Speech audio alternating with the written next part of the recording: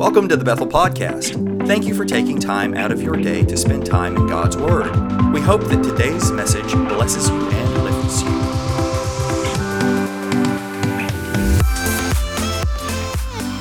Amen, amen. Good to see you this morning in God's house. Smile real big. You can do better and bigger than that. Okay, that's too big. Okay, that's too much. Listen, I'm so glad that you're here to worship God with us today. I'm going to take you to Genesis chapter 37. Genesis chapter 37, you can turn there. While you are, let me thank Rob and Tara for coming today. I did not know, and I've been in this thing a while, I've never heard of traveling worship pastors. I've heard of traveling evangelists. I've heard of traveling singing groups.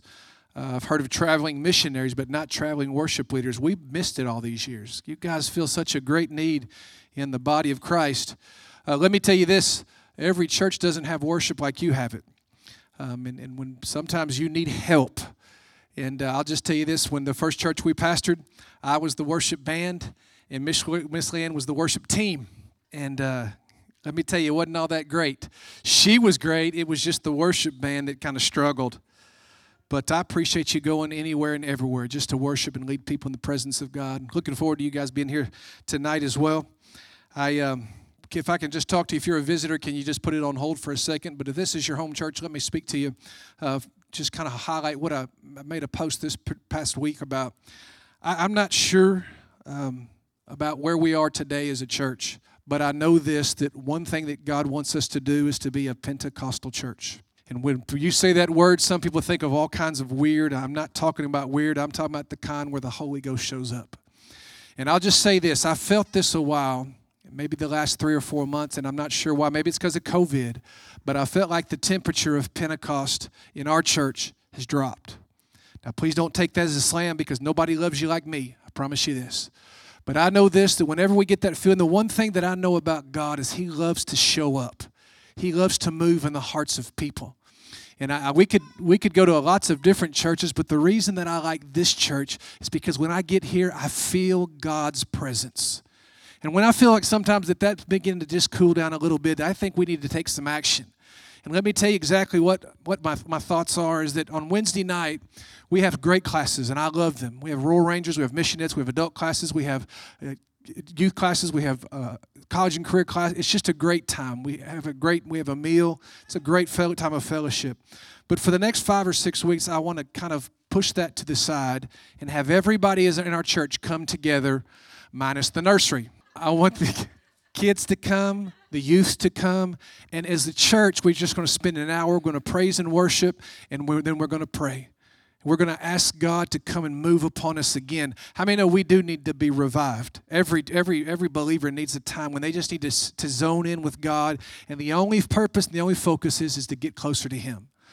That's what I want to do starting this next Wednesday.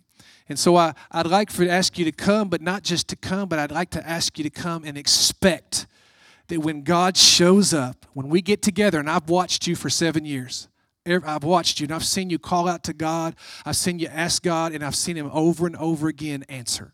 And so here's my thought. I know this, if I can get you here, and I know He'll be here, I know He'll do something great. And you say, well, what about our kids? You know, our kids just, listen, there's only one way that I know how to pass the mantle of Pentecost from one generation to the next. The only way I know how to do it is to let monkey see, monkey do.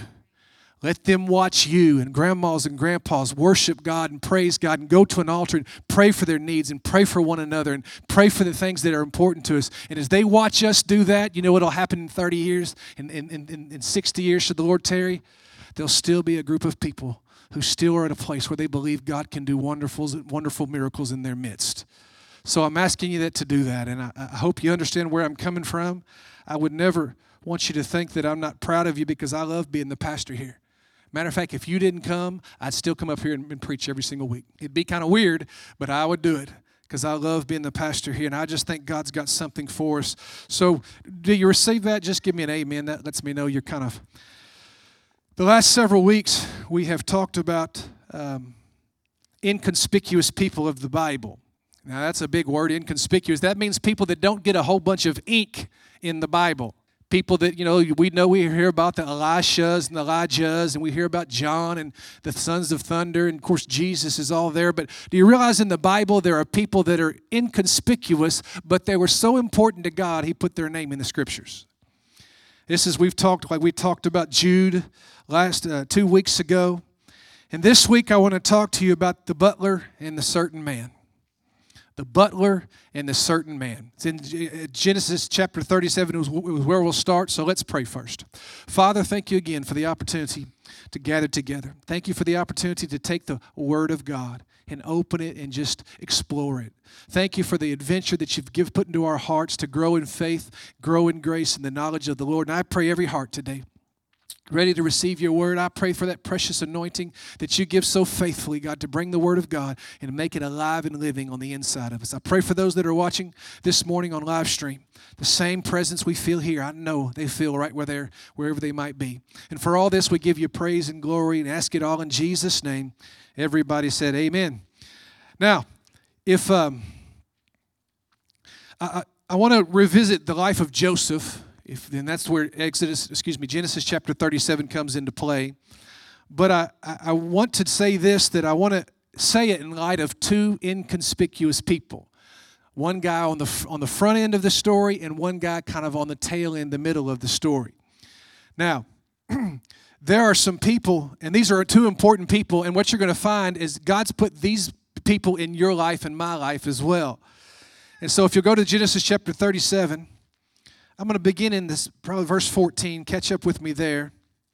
Genesis 37 and 14. And I'll give you the story where we are when we pick up here, is that Joseph has gotten his coat of many colors from his daddy. He has 12 brothers. There's 12 brothers total. And he has gotten to, his brothers have gone off to tend flock, and Joseph has been ordered by his father to go find them and come back and tell him, the father, how they're doing. And Joseph is the favorite child of his family. We're not going to say spoiled just yet, but he's just the favorite child. How many favorite childs do we have in here? Yep. Wait a minute, one more time. Okay. And so as the story picks up, he's looking for his brothers, and that's where we are in verse 14. It says this, it says, when Joseph arrived at Shechem, a man found him wandering in the fields and asked him, what are you looking for? Now, your Bible may say this, a certain man, and that's what I want to highlight, a certain man. In verse 16, he says, I'm looking for my brothers. Can you tell me where they are grazing their flocks? They have moved on from here. The man answered, I heard them say, let's go to Dothan. So Joseph went after his brothers and found them near Dothan, but they saw him in the distance, and before he reached them, they plotted to kill him. So this particular certain man was the guy that pointed Joseph to the place where he was going to go and be thrown into the pit. Now, I wonder if Joseph has ever thought, I wish I would have never, ever met that man. It doesn't even give us his name. It just says a certain man, a random man. He was just wandering around trying to find his brothers who had moved on, and he finds this one random man, and he says, oh yeah, I know where they are. They went to Dothan. So I wonder if Joseph ever looked back and thought to himself, man, I wish I never would have met that guy. And maybe God has purpose. I'll say this, God does have purpose in those people in our lives. Has there ever been anybody that you've said, I wish I never would have met them? Has there ever been those times where maybe, everybody had somebody in their life that was that particular person. For Jesus, it was Judas, the one who betrayed him. For Elijah, it was Ahab. For Moses, it was Korah. For Abraham Lincoln, it was John Wilkes Booth. Even the Roadrunner met the Wile E. Coyote, had the Wile E. Coyote. But do you understand that God has purpose in those people in your life? An ex-spouse, a former business partner, person that just seemed to cause trouble in your life, and you always wondered why God brought them in there. I can give you maybe just a good bird's eye reason why is because I had some people like that in my own life as well, and they were church people. And the church that we went to pastor, I knew God had sent us there. I was traveling one day in the job that I had worked, and we went through a particular town and just sensed the presence of God, knew God was calling us there. And as we went there, we had such high expectations, and things just turned bad, and people turned against us. God, and I love those people. That's the hard part, when you love people that turn against you. And I've always thought, God, why? I know you led me there. I know specifically because I remember the day and the moment where I was, and why did you lead me there? And I remember saying that. And the thing is that I'm not sure 100% all the reasons why, but if God hadn't led me there, that would have not led me to you. If I hadn't have met those people and gone through the things I'd gone through, I never would have come here, and you and I would never have met, possibly. And so when I look and seek, because the thing is that this is the greatest thing I've ever done. I mean, this is the greatest gig you could ever have. I mean, I think y'all are the greatest thing since buttered popcorn. I mean, I think y'all are great, but I never would have met you had God never brought those certain people in my life. So I don't loathe the certain men in my life, but I thank God that those were the very stepping stones that led me to where I am today. Can you identify and understand what I'm talking about today? There are some people that are certain people that God places, but they weren't those that caused you to take a step back. They were stepping stones that led you to the purpose and the plan that God has for your life. Sometimes the toughest defeats lead to the sweetest victories. Sometimes you can tweet that. You don't even have to say I gave it to you. Sometimes the toughest defeats lead to the sweetest victories. If you want to turn around for just a minute, I want you to look at something back there on the sound booth.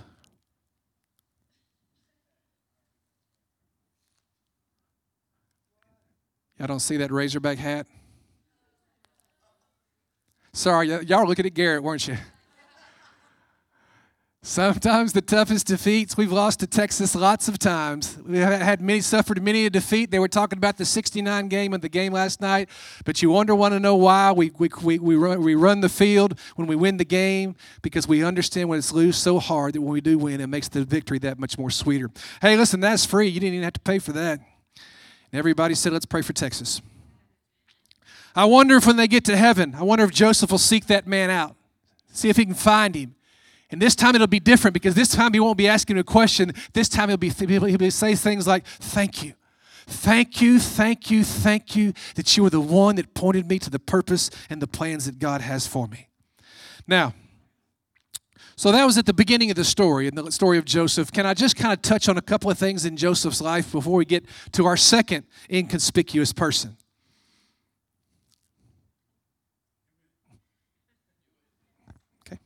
Okay, you're catching up.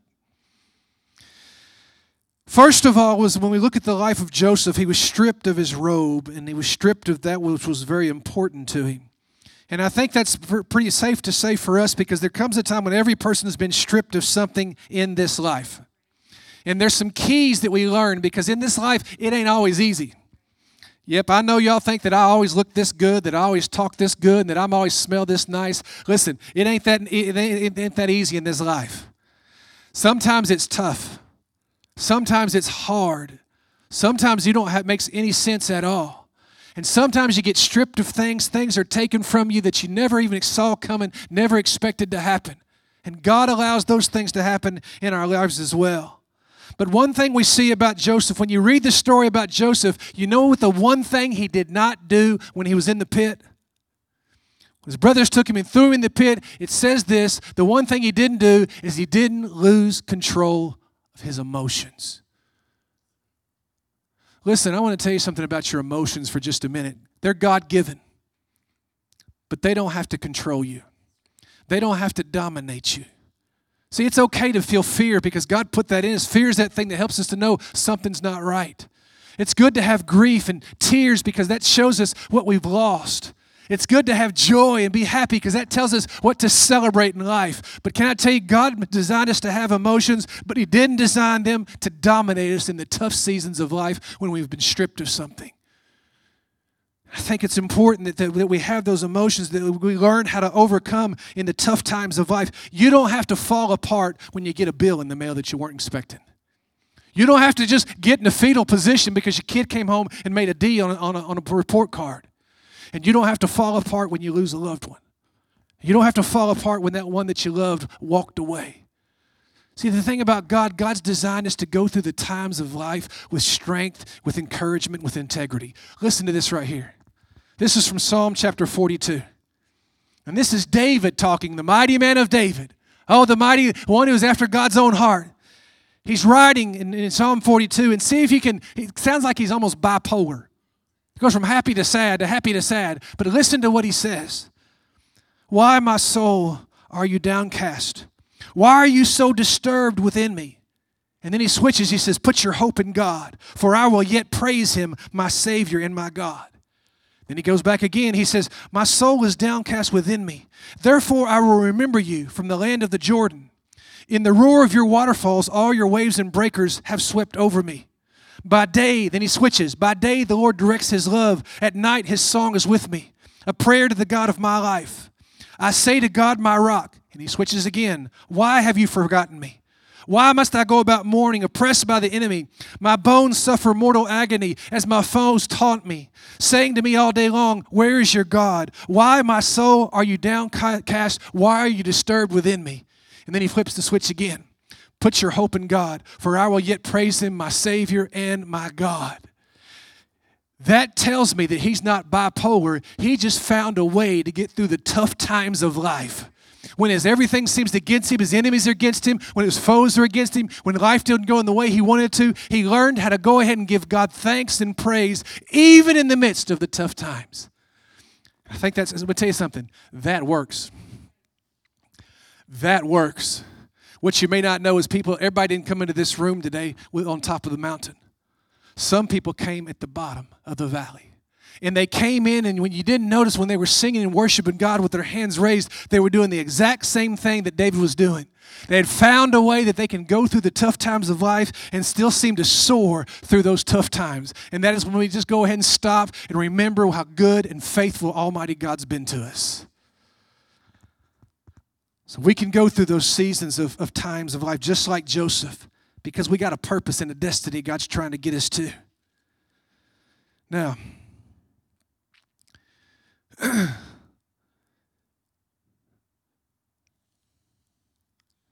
okay, if you're a visitor, can I get you to stop and just put it on coast for a minute? Let me talk to people of Bethel.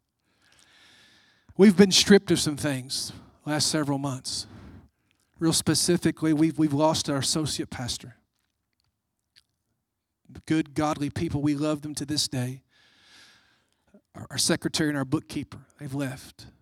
I had a worship pastor, loved them dearly. They're my own family. They left, got a full-time position. Our youth pastor left. He's still here, but he's moved himself. He's going into another area of ministry. And sometimes it seems like we just get stripped one after the other after the other. But do you know what? In the midst of that,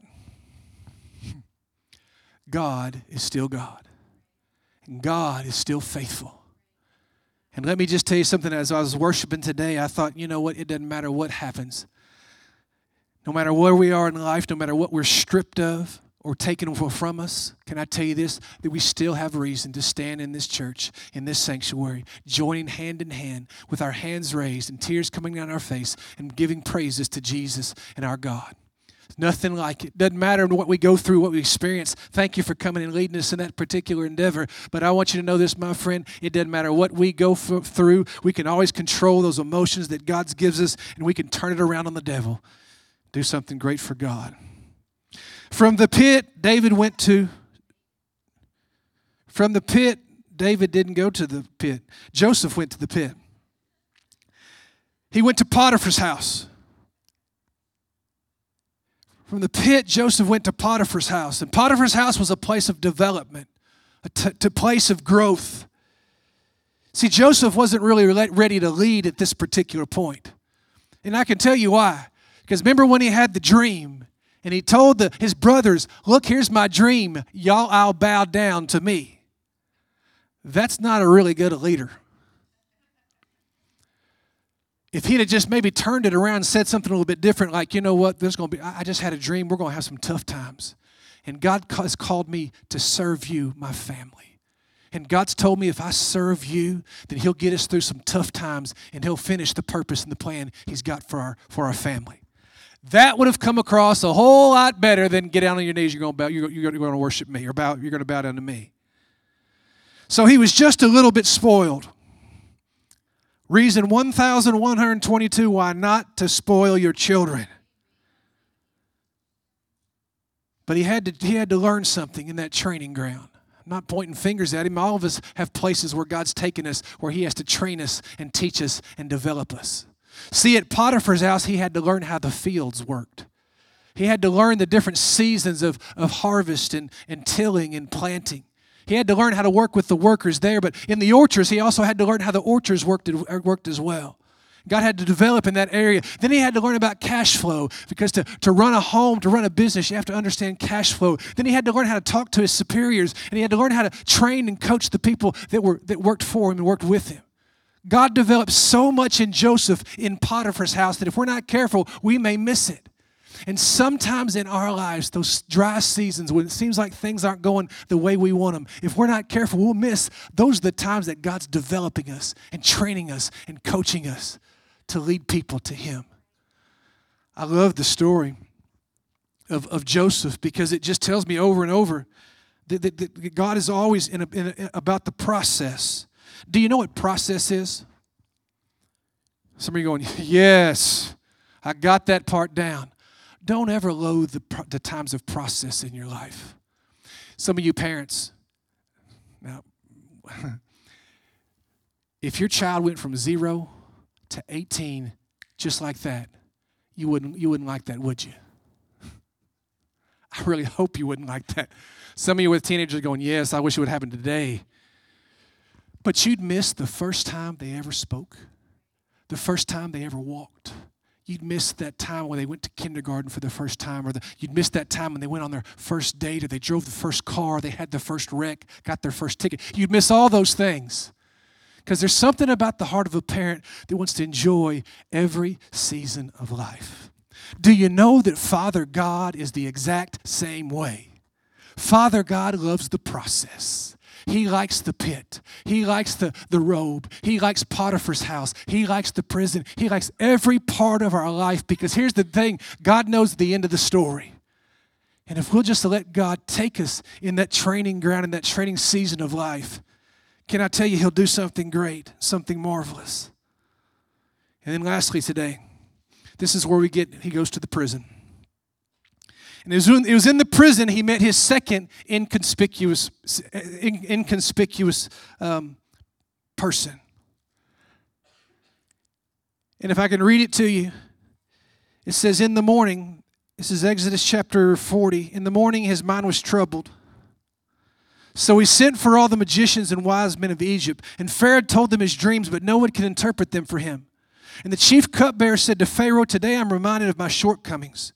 Pharaoh was once angry with his servants. He imprisoned me and the chief baker in the house of the captain of the guard. Each of us had a dream the same night, and each dream had a meaning of its own. Now a young Hebrew who was there with us, a servant of the captain of the guard, we told him our dreams, and he interpreted them for us, giving each man the interpretation of his dream. And things turned out exactly as he interpreted them to us. I was restored to my position, and the other man was impaled. The other man that we'll never know who he was, they called him the cupbearer, but for our purpose today, I'm calling him the butler. Do you have any butlers in your life? Do you have people that were just there at the right place at the right time, and they had a voice with the person that was going to catapult you to your purpose and your destiny that God had for you? Come on, have you ever had people like that? People that just seemed to be, they just came into your life just for a season, and then once God removed them, but they were a person that was not a stepping block, but a stepping stone to what God had for you in the next step.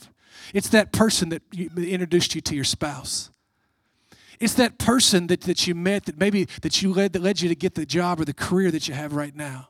It's that minister, that friend, or somebody that just said that word or something that sparked something in you and changed the direction of your life. This is my last story. My granddad died in 2005. He was 105 when he died. Born in 1899, died in 2005. He grew up poor, and when we try to search his family tree, it's kind of sketchy. But he joined the Army, and when he had joined the Army to go to World War I, he got sent to New York. And while he was in New York, he was used as an orderly in the Army. Orderly is somebody who, in hospitals, they empty bedpans, they make beds, things like that. He was an orderly. And so he was up there one day, and he was working on the same patient as one of the doctors, the officers who was a doctor during that particular time. And they're working on the same patient, and he was fixing the bed and changing bedpans and all that. And the doctor said to them, he said, "You know what, Carl? You can make a good doctor." And for a poor kid from Arkansas, I'll tell you that he said it just changed the whole direction of my life. He came back to Arkansas, got accepted to medical school, took a boxcar from Little Rock to St. Louis to go to medical school. Didn't have any room and board. Got up there, he played an organ in a Presbyterian church. And that's how then they had a little room behind the church that he stayed in. That was his room and board. Became a doctor during the Depression. Matter of fact, I've told you this. He was a doctor. He said, and he went to work in McGee, Arkansas for the railroad. Railroads used to have their own hospitals. And he said this. He said, it was cheap. It was $2 for an office call, $3 for a house call. Back then, they still had house calls. He said, and from there, the Lord just began to open doors for him. He became chief of staff at St. Vincent's Hospital. You guys know that in Little Rock.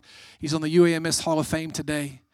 He was one of the founders of an institution called CARTI, which is cancer research. It's really big now, but back then he said all we did was cut people open, opened them up, saw that they had cancer, and all we could do is sew them back up.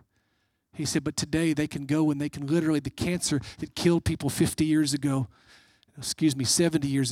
he said because of CARTI, because of the technology, he said people still can lead a happy, healthy life. In his 80s, he taught Sunday school till he was 92. All his books, most of his books I got. If you go to any of his books, he was a voracious reader of the Word of God. You just go to pick out a book, open a page, and he underlined it in red ink. Gave me a heart for the Word of God. That's why I love the Word of God so much, is because my granddad had such a dedication and a passion to study God's Word. And I want you to know all that took place, all that happened, because there was a doctor somewhere. There was a butler who came across him, and all his job in life was to tell one person, you'd make a great doctor. I wonder if the truth be told about your life, the butlers that came into your life, and all they did was said something, and it changed the course of the direction of your life. Father, thank you in Jesus' name for the opportunity to come, and thank you for the inconspicuous people of the Bible. And if the truth be told, there's people that you've put in our lives. Some were pleasant, some were unpleasant, some were just for a moment. But God, what they did is they transformed and changed us and led us on the direction, the journey that you have for us. And so I pray today, God, I'm looking at some inconspicuous people, some people that have been put here, God, and they've been put in people's lives to change the direction, the course of their life. And there are people who've also had those same people in their lives step in for a moment, change the direction of their lives. And I pray today in Jesus' name that in this moment as we prepare to gather as a body of believers, pray one for another, I pray in Jesus' name we'll be reminded of how wonderful and great God is for taking the big things of life, the inconspicuous people of life, and interjecting them into our lives. And for that, God, I give you praise and thanks. In Jesus' name, amen and amen. Thank you for listening to today's message. We pray that it challenges you to dig deeper into the Word of God and grows your faith.